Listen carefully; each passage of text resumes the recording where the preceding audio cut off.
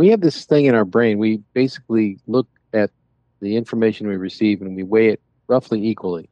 We have a democratic committee in our brain that says, okay, if I got 20 people who said something is bad and 5 people who said something is good, I'm going to believe it's bad, even though if you carefully research the 20 people who said it's bad, they have no credibility whatsoever, no basis for their statement. Still, you're going to believe it's bad. Right. That tolling that we do in our brains causes us, if you're watching a channel on television regularly that is saying there's lots of bad news about this and there's not bad news about that, after a while you'll come to agree with that channel simply because of polling in your brain.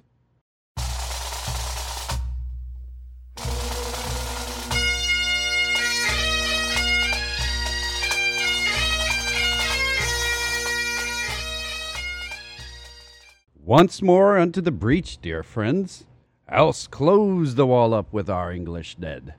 Good morning again, ladies and gentlemen, boys and girls. This is the Personal Wealth Coach. We are back to talk more about the fun and exciting subject of economics. The dreary science has never been this dreary? Exciting? I don't know. We have more from last hour's question from Tom. We just barely touched on the effects of what's happening in the pandemic and so on, but his question was, can you tie in the psychological effect of the new news and conversations and uptick in coronavirus infected individuals and an increase potentially in people getting vaccinated? Also, what's the predicted percentage target needed to where we can move on? So 70% is herd immunity between people having gotten the virus and vaccinated. Once we get to 70%, that's the theoretical number. There's still going to be outbreaks, particularly in that 70% is supposed to be averaged across the entire country. There's still going to be big patches of people, generally in localities that are not big on vaccination, where it's going to be dangerous. You know, this is back to the guy that we like a lot, Douglas North, who unfortunately is dead now, but still he wrote some great stuff. Structure and Change in Economic History. Won a Nobel Prize in economics. Is intellectual property rights being his fundamental thing, and we've got stuff to talk on that subject this hour too. He forecasts that communication costs would drop dramatically in the 21st century. They've dropped to effectively zero. I mean, it doesn't cost you anything to tweet. And when communication costs drop dramatically, then people are subjected to seeing in writing, in this particular case, information that isn't necessarily true. And the shock value of negative information is much, much higher than the shock value of positive information. So there tends to be more negative information. If you don't believe it, just read the headlines. There's far more negatives in the headlines than there are positives in the headlines, unless, of course, you read the Salado Village Voice, in which case it's mostly positive. And just from not exactly big circulation. Just from a behavioral aspect, that makes sense. If you think from your brain's perspective, just not you as your conscious portion, but eating a steak is pleasurable. Yes? You would say that? Well, yes. Unless you're a vegan, that might be disgusting to you to eat a steak. But I'm using a steak as a metaphor for early human. But for some reason, we thought that eating a steak being pleasurable as a reason to go out and get a steak, for some reason, when a tiger is eating the steak, we let the tiger have the steak because we get a higher percentage of our thought is based on the negative aspect than on the positive aspect. Positive aspect, steak. Negative aspect, I'm the steak now.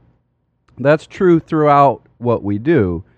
Your thoughts get processed in your brain with a higher priority to the negatives than to the positives. This is why people tell you to count to 10 when you're angry, to let the rest of your brain catch up with the prioritized negative side.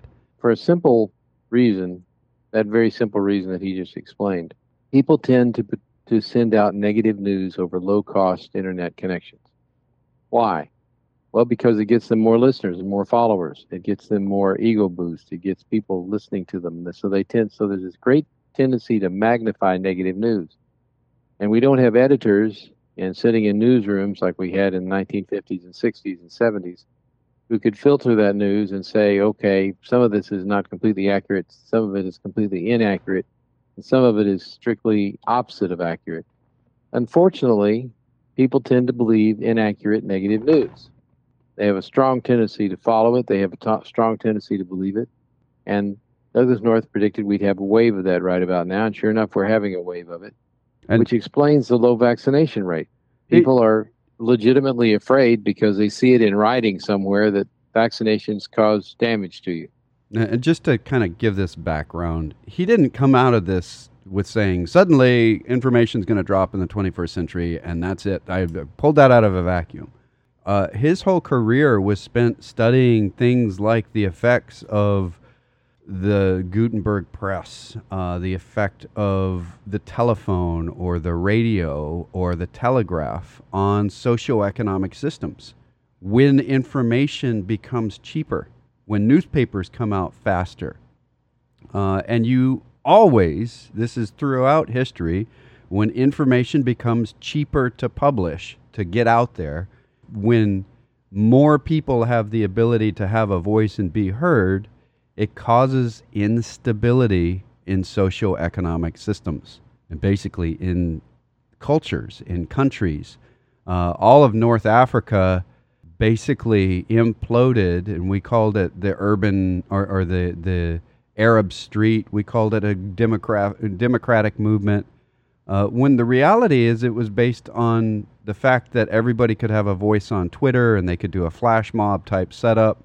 But it really had more to do with food and lack thereof, the price of wheat, than it had, and the fact that they could speak easily on Twitter, than any kind of democratic movement. It was simply easier for people to complain to each other and realize that they're not alone and go out and express their discontent. Because it's if there's one person alone with a great deal of discontent or disgruntlement, it generally doesn't have a lot of impact on the world, on the economy. It's just somebody, and they tend to be quiet about it. But if they get the impression that a lot of other people are discontent over the same issues, this causes big instability. And this is easily predictable in that the internet caused prices to drop. The cell phone caused prices to drop on information transfer. And then we had a big spike in unemployment. Now you have all of the things necessary to have really, really big changes in a socioeconomic system. And he predicted this. The Black Lives Matter movement didn't start in the pandemic. Neither did the Blue Lives Matter movement. Neither did the Proud Boys or any of the other massive movements that we saw this huge uptick during the pandemic. This is something that the Romans talked about. How do you keep the mob happy? And they called it the mob, not as like organized crime, though that was a portion of it, but as like the entirety of the populace. How do you keep them happy? And the traditional method of doing that is bread and circuses. Well, during the pandemic, food got more expensive. That's the bread side. And we shut down all the sports.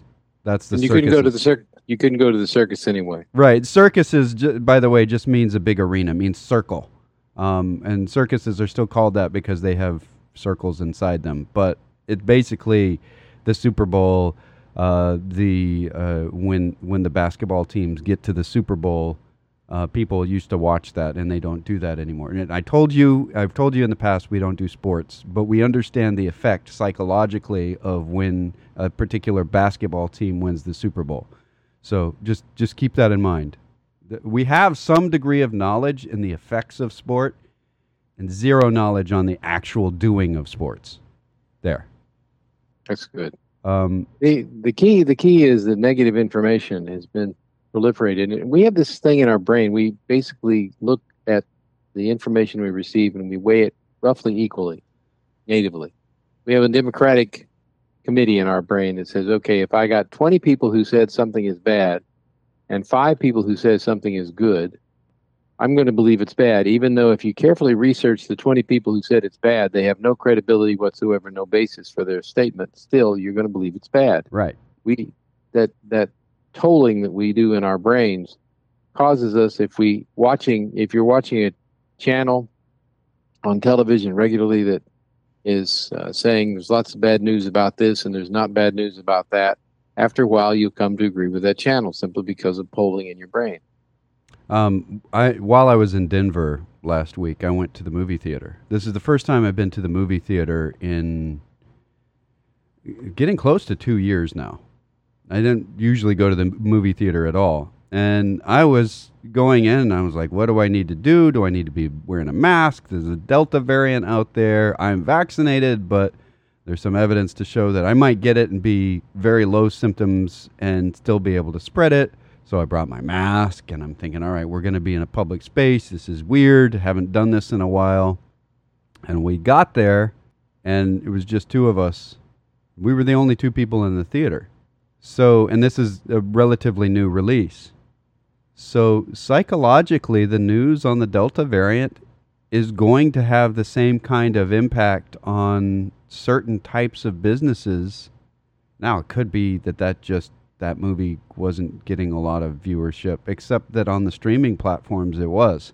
So what that says is, from a psychological perspective, we're not out of the woods yet.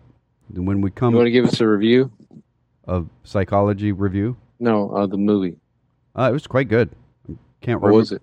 It's a good movie where you have to be quiet and or the aliens will come and get you. It's really, really good. It's a sequel, and I can't think of the name of it because I reserve all my brain power to thinking about who's the chairman of the Federal Reserve and whether or not the Labor Department's releasing on a Tuesday or a Wednesday this week. But one other thing on this subject that we're not out of the woods yet, Monday is the first day that evictions can begin based on the congressional and executive order moratorium on evictions.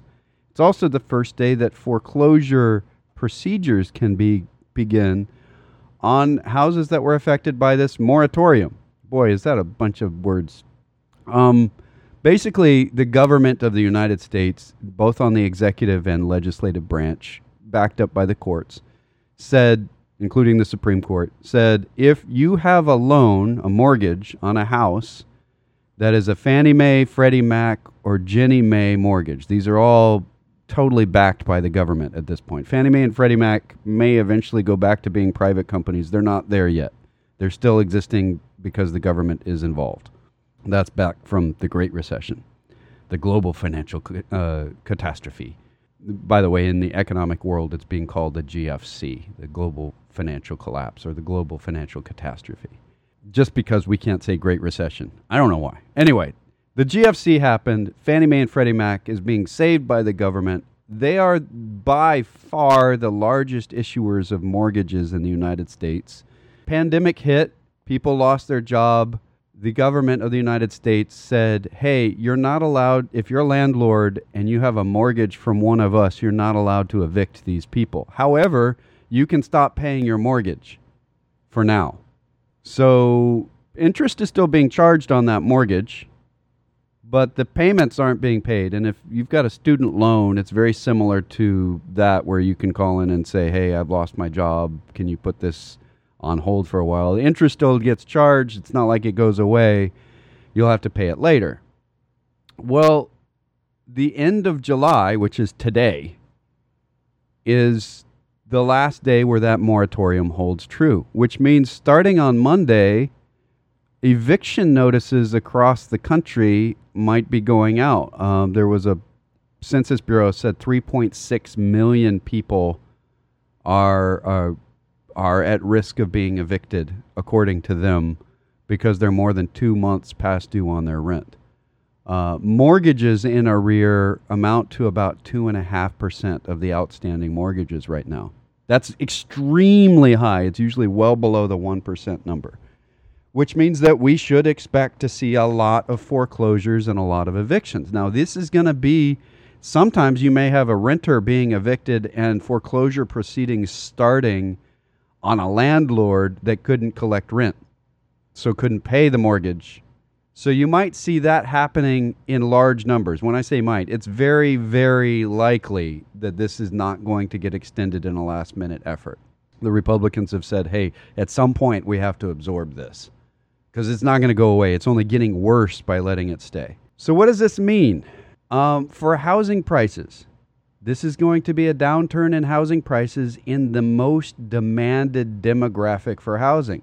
The houses that run between $150,000 and $250,000 are the ones most likely to be in this foreclosure area, in the eviction area, which means that house prices over the next 6 months, not tomorrow, not the next day, over the next 6 months may have a downturn in this area. Why 6 months? Because foreclosures, unlike evictions, can't happen immediately. Even in an eviction, you have to give a certain number of days of notice, depending on what state you're in. And you couldn't even begin the notice process during this moratorium. Foreclosures have a much longer process to go through before they get to full foreclosure.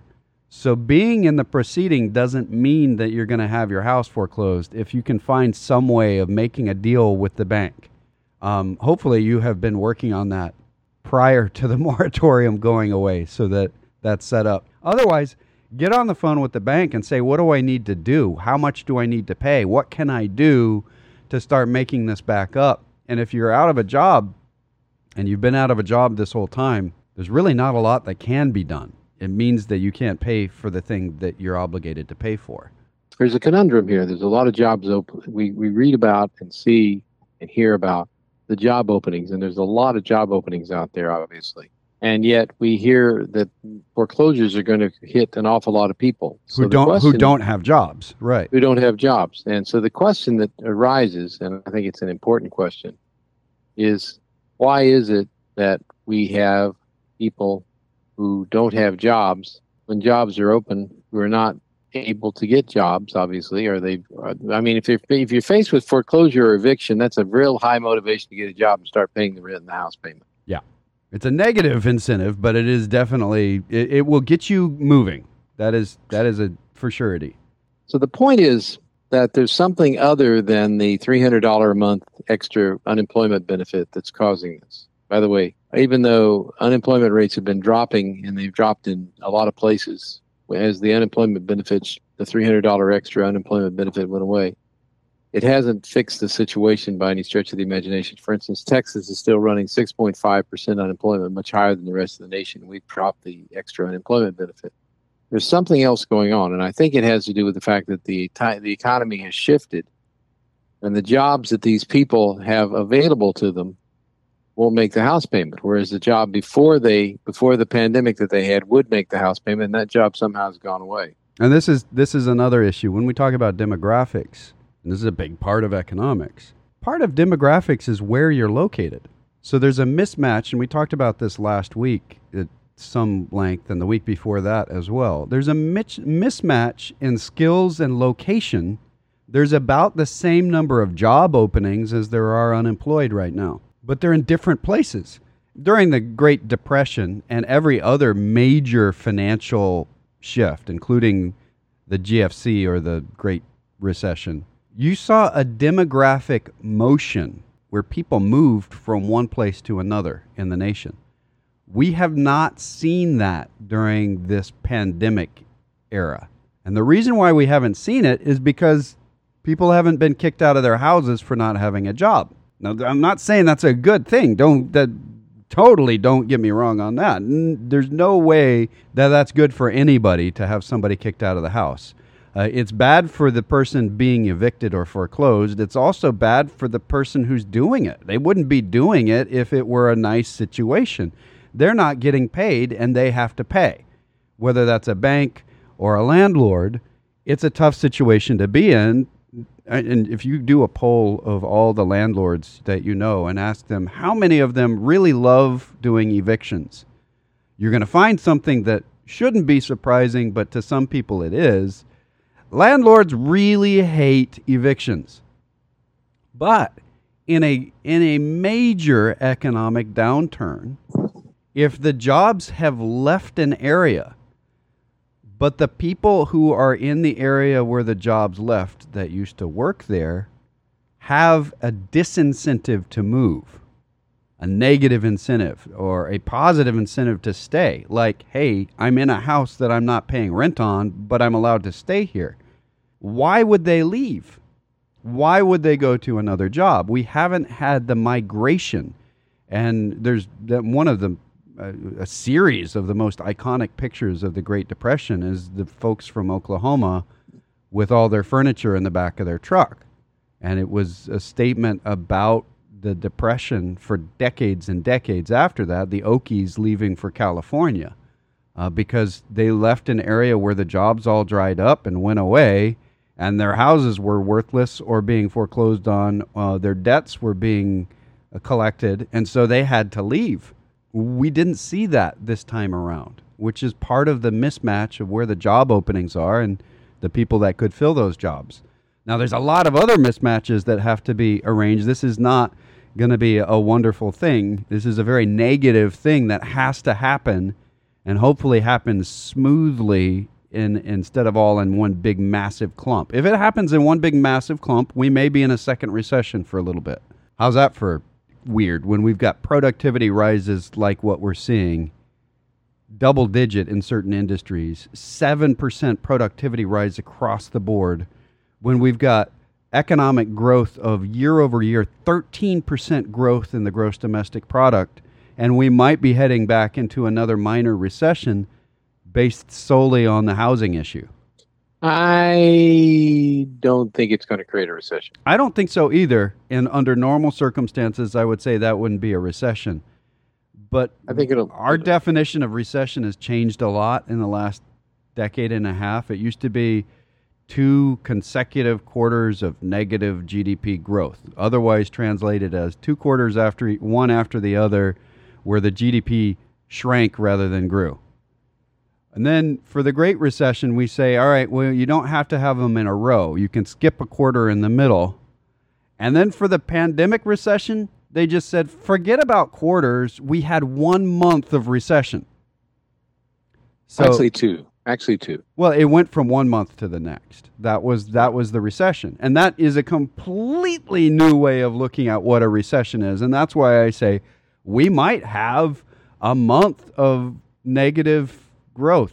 That only economists call it that, by the way. That's shrinkage. We might have a month of negative economic growth if we have all these foreclosures and evictions hit at about the same time. I think it's going to be spread out, but it will dampen the growth no matter how you look at it. Well, as you know, we haven't talked about this, and I think it's important to mention it. The GDP came in at 6.5% on an annualized basis for the second quarter. Early in the quarter, the economists and economic organizations were economist organizations that are pretty accurate in predicting these things. When they call them the consensus, yes. They were predicting like 10.5% annualized growth in the second quarter. And then the consensus was 8.7% even just before the announcement came out. Now, this is only the first estimate from the Commerce Department, but still it's generally the one we take quite seriously because the next one doesn't come out till the end of the end of August. But 6.5% is considerably slower growth than we anticipated at this point. And the question is, why did we have 6.5% annualized growth rather than having 8.7%? And the answer is there's a lot of roadblocks, there's a lot of bottlenecks, there's a lot of hiccups going on. And we call that supply chain, but it's everywhere. It is encompassing the entirety of the economy right now. And manufacturers are not operating at capacity because they can't get the materials to operate at capacity, and they're raising prices. And we're going through a lot of mini shocks in the economy right now. They're actually, if you're going to have shocks, this is the kind to have. And it comes down to the fact, and we mentioned this in the newsletter, but it's important to recognize, our economy has grown 13% in 12 months. Now, when you have an economy the size of the United States, which is the largest economy in the world, and it accelerates 13% in 12 months, you're going to have a lot of pieces of this gigantic machine we call the U.S. economy that seize up or grind to a halt or slow down or overheat. We're working our way through it. You use the term whiplash. I think that's actually a better term than the economic mismatch. The normal term that we use in economics is mismatch. But whiplash is a much better term for what we're seeing now because it's not a gentle mismatch. It is yanking people in the productivity area. It is yanking industrial output. It is yanking service stuff. If you're a restaurant who require a certain ingredient to make some food, that ingredient may have to come from somewhere else, so you have to change your menu. And what if that's a popular thing? Well, figure it out, because that's the way everybody's having to do it. To give you some idea how peculiar this event is in economic history, we now have a GDP larger than the one we had before we went into the recession. Right. So we are past recovery and into expansion. However, big pieces of the economy are still trying to do recovery, while other pieces of the economy are well past recovery and into full-blown overheated expansion. And it's a lot of confusion, and it's going to cause a reshaping of our economy, and it will probably take several years to work it out. I think we won't be through these shocks and these bumps until maybe the end of 2023. And we're still going to be going through this. Yeah, and that is the thing, Tom, at the last part of your question. What's the predicted percentage target needed to where we can move on? The reality is that once we get to that 70% immune in the nation, that's not really even a good number, because if the people of Arkansas are still at 20% vaccinated, then we're going to continue to have outbreaks in parts of the nation all over. And we're going to continue to have variants of the virus that are everywhere. And I've had some conversation with some intelligent people that are generally passionate about the well-being of the people around them who don't want to get vaccines. And they don't want to get vaccines because there's so much information about the vaccine that they don't know what is real and what isn't real, what the dangers are, what they're not. But it's easier to not make a decision than to say yes or no. And that's where they are. So they basically said, unless something new comes out that says I need to do this in a way that I truly understand, I'm not going to do it. Well, there's a simple numeric that's going on. Something around 99% of the hospitalizations in the United States right now for COVID are unvaccinated people. That's right. Now, which should tell you something. The vaccinated people are not having to go to the hospital because they're not getting that sick, right. Generally speaking. 1% of them are. I have two in-laws right now that we're dealing with this because another in-law was in contact with them. They're both vaccinated, double vaccinated. They're all set. They both just tested positive for COVID. And they're both describing it as a bad cold because they're vaccinated. They don't need to go to the hospital for it, but they need to quarantine because the people that are not vaccinated could die from the same thing that's a bad cold to them. So they don't need to go to the hospital. In fact, the hospital's saying, don't come in. We're full of unvaccinated people who are really sick, and you've got a bad cold situation. And locally, for those of you who are listening on AM and who are in the Central Texas area, Scott and White, for example, there was an employee, Scott and White, who told me this week, has stopped taking transfers from outside the system. In other words, if you're out in West Texas or someplace and you have a heart attack, Scott and White will not allow you to come into their system to be treated. Why? Because they're full up. Their beds are getting full very quickly, and they're getting full of COVID infection. And Bell County has officially raised their danger level to severe, to red. The state has raised the Bell County to red, and there are a lot of people getting COVID in Texas. But again, we're getting the same picture. It's the people who haven't been vaccinated who are winding up in the hospital and winding up filling up the ICU beds. And we vary in the projections from several different sources are that it should peak, this COVID Delta variant should peak sometime around October. And when it peaks in October, and will rise until then, we will have as many hospitalizations and as many deaths and as many people in ICU, which means they'll be full up, as we had in February, which was the peak in the previous peak. And again, everything we're seeing indicates it's the people who aren't vaccinated who are going to suffer for this. And let me throw one other thing in here that's going to be long-term damaging to the economy, which is one of the reasons I think people should get vaccinated. People who are unvaccinated have a very high probability, relatively speaking, of getting long COVID. Yeah. Which means you don't get over it.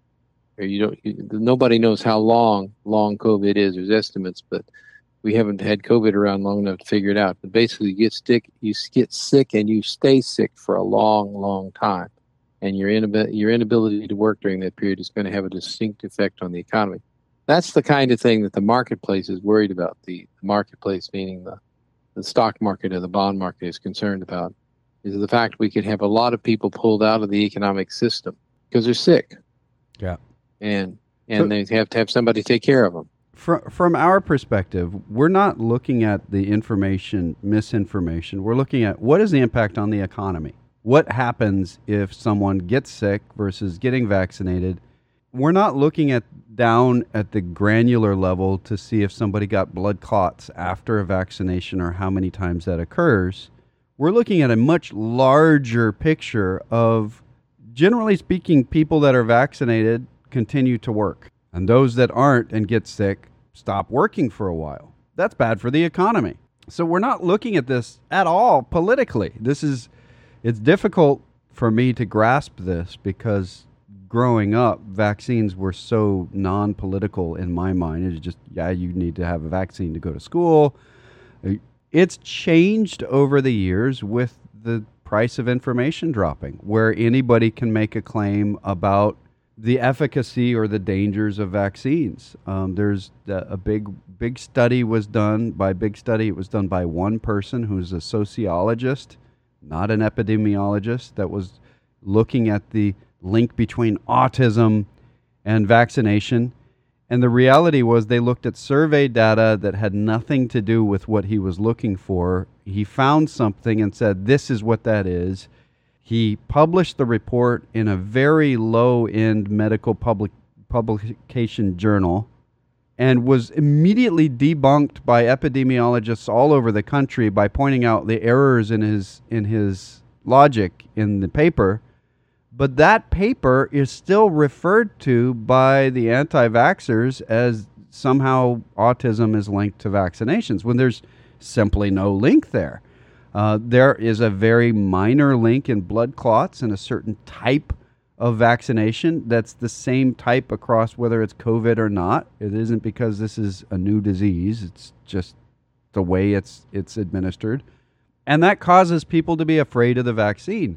And if you think about what we've just talked about and talk about at the beginning of our hour when we were talking about negative having a greater weighting as far as priority and judgment in your mind than positive. The negative of a blood clot in a vaccine or an unknown effect that hasn't been documented yet in a vaccine has been talked about enough by people who are saying it's not a big deal that it's become a big deal.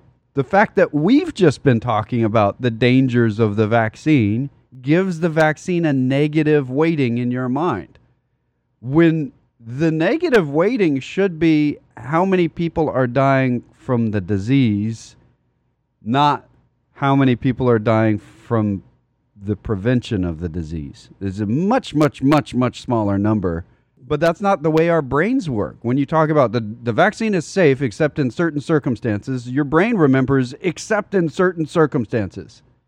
Even though the thing that the vaccine is trying to prevent is unsafe in all circumstances. So just keep that in mind. The way we think is part of the reluctance that a lot of very intelligent people have on getting the vaccine. There's two things that I think of that we're quite spoiled on. One is having certainty. Yeah. We believe in certainty. We were taught as children that certainty. 1 and 1 is always 2. It isn't, by the way. Not when you're talking rabbits. But we were taught that. Yeah, if you're talking rabbits and apple trees, and 1 and 1 can be any number. But the point is, we believe in certainty and we want certainty. We want somebody to say this is absolutely safe. And the fact is, in a society where we have open communication, we can't say that. By the way, in the 1950s and 60s, they told us the vaccine that we were receiving for polio was absolutely safe. It wasn't. It actually had more side effects by far than and more dangerous effect than any modern vaccine. But that's beside the point. We were told it was absolutely safe. It was given to children, and it saved countless children's lives because people didn't get polio anymore. We wiped out polio in the United States. But now we have free communication, open communication everywhere. And the end result is we magnify these dangers.